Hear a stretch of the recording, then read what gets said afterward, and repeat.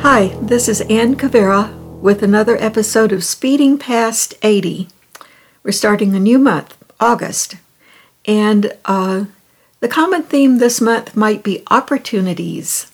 This week's episode is called Opportunity Knocks Very Softly. At dinner with friends one night, the conversation turned to missed opportunities.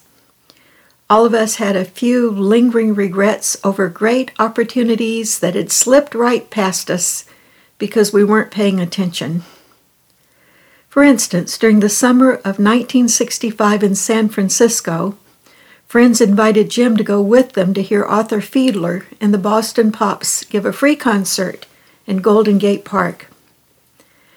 He declined because he needed to stay home and prepare a presentation he had to give the next day. For months afterwards, his friends talked about how wonderful the music had been and what a great evening he had missed. Well, Jim doesn't remember anything about his presentation, but every time he hears the Boston Pops on TV, he mentions his lost opportunity.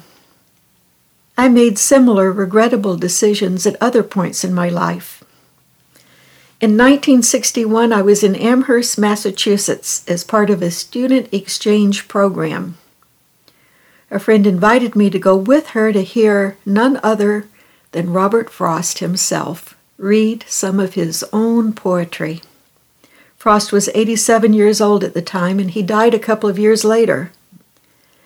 I did not go to hear Robert Frost because I thought I needed to study for a test the next day. Today I remember absolutely nothing about that test, but I bet my friend still remembers everything about Robert Frost reading his own poetry.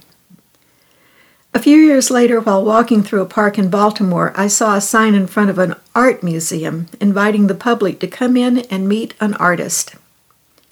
I had no idea who Andrew Wyeth was, but I wandered into an exhibit of his paintings just to have a look. His art was breathtaking. Wyeth had such genius for painting ordinary people in everyday circumstances.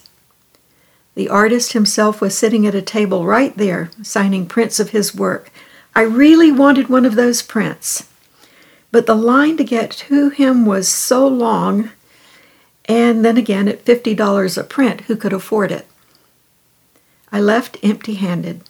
By the way, those signed Wyeth prints today go for thousands of dollars. Everybody has some of those if-only stories. What about the great-grandfather who went out west to prospect for gold?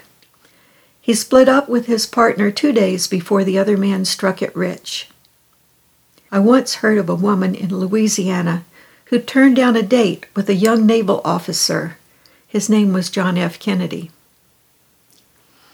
The problem with life-changing opportunities is that so often they appear disguised as ordinary moments. The challenge for us is to be a person who says yes to life, to seize those ordinary moments and then discover what they hold inside.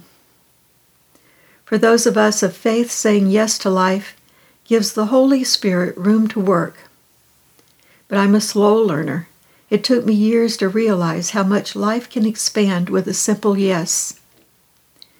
These days, I am determined to always say yes to life's small moments. Who knows, maybe even yet I might stumble into the company of a great poet, hear music by a master, or end up with a print by a great artist hanging on the wall. This is Ann Cavera with Speeding Past 80. Join us here next Tuesday for another episode.